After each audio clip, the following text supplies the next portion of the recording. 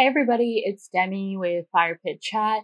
Thank you guys all for listening and tuning in. And I know a lot of you guys are wondering what happened to the April episode. I did want to personally come on here and just let you know that I have been dealing with a lot. I found out my dog has cancer and he passed away 2 weeks ago. So I've just been in the process of grieving and understanding and realizing what the hell just happened.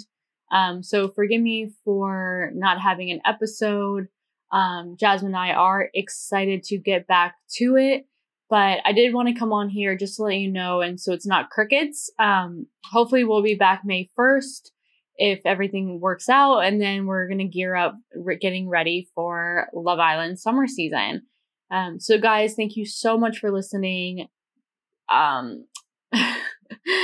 I guess that's all for today. So thanks for listening to Fire Pit Chat, your daily dose of all things Love Island. I'm your host, Demi, and it's just Demi today. We appreciate you listening. Please give us a 5-star review. It really, really does help us. It helps us know what you guys like and what you dislike. So we're always here to improve and make this show better for all of us.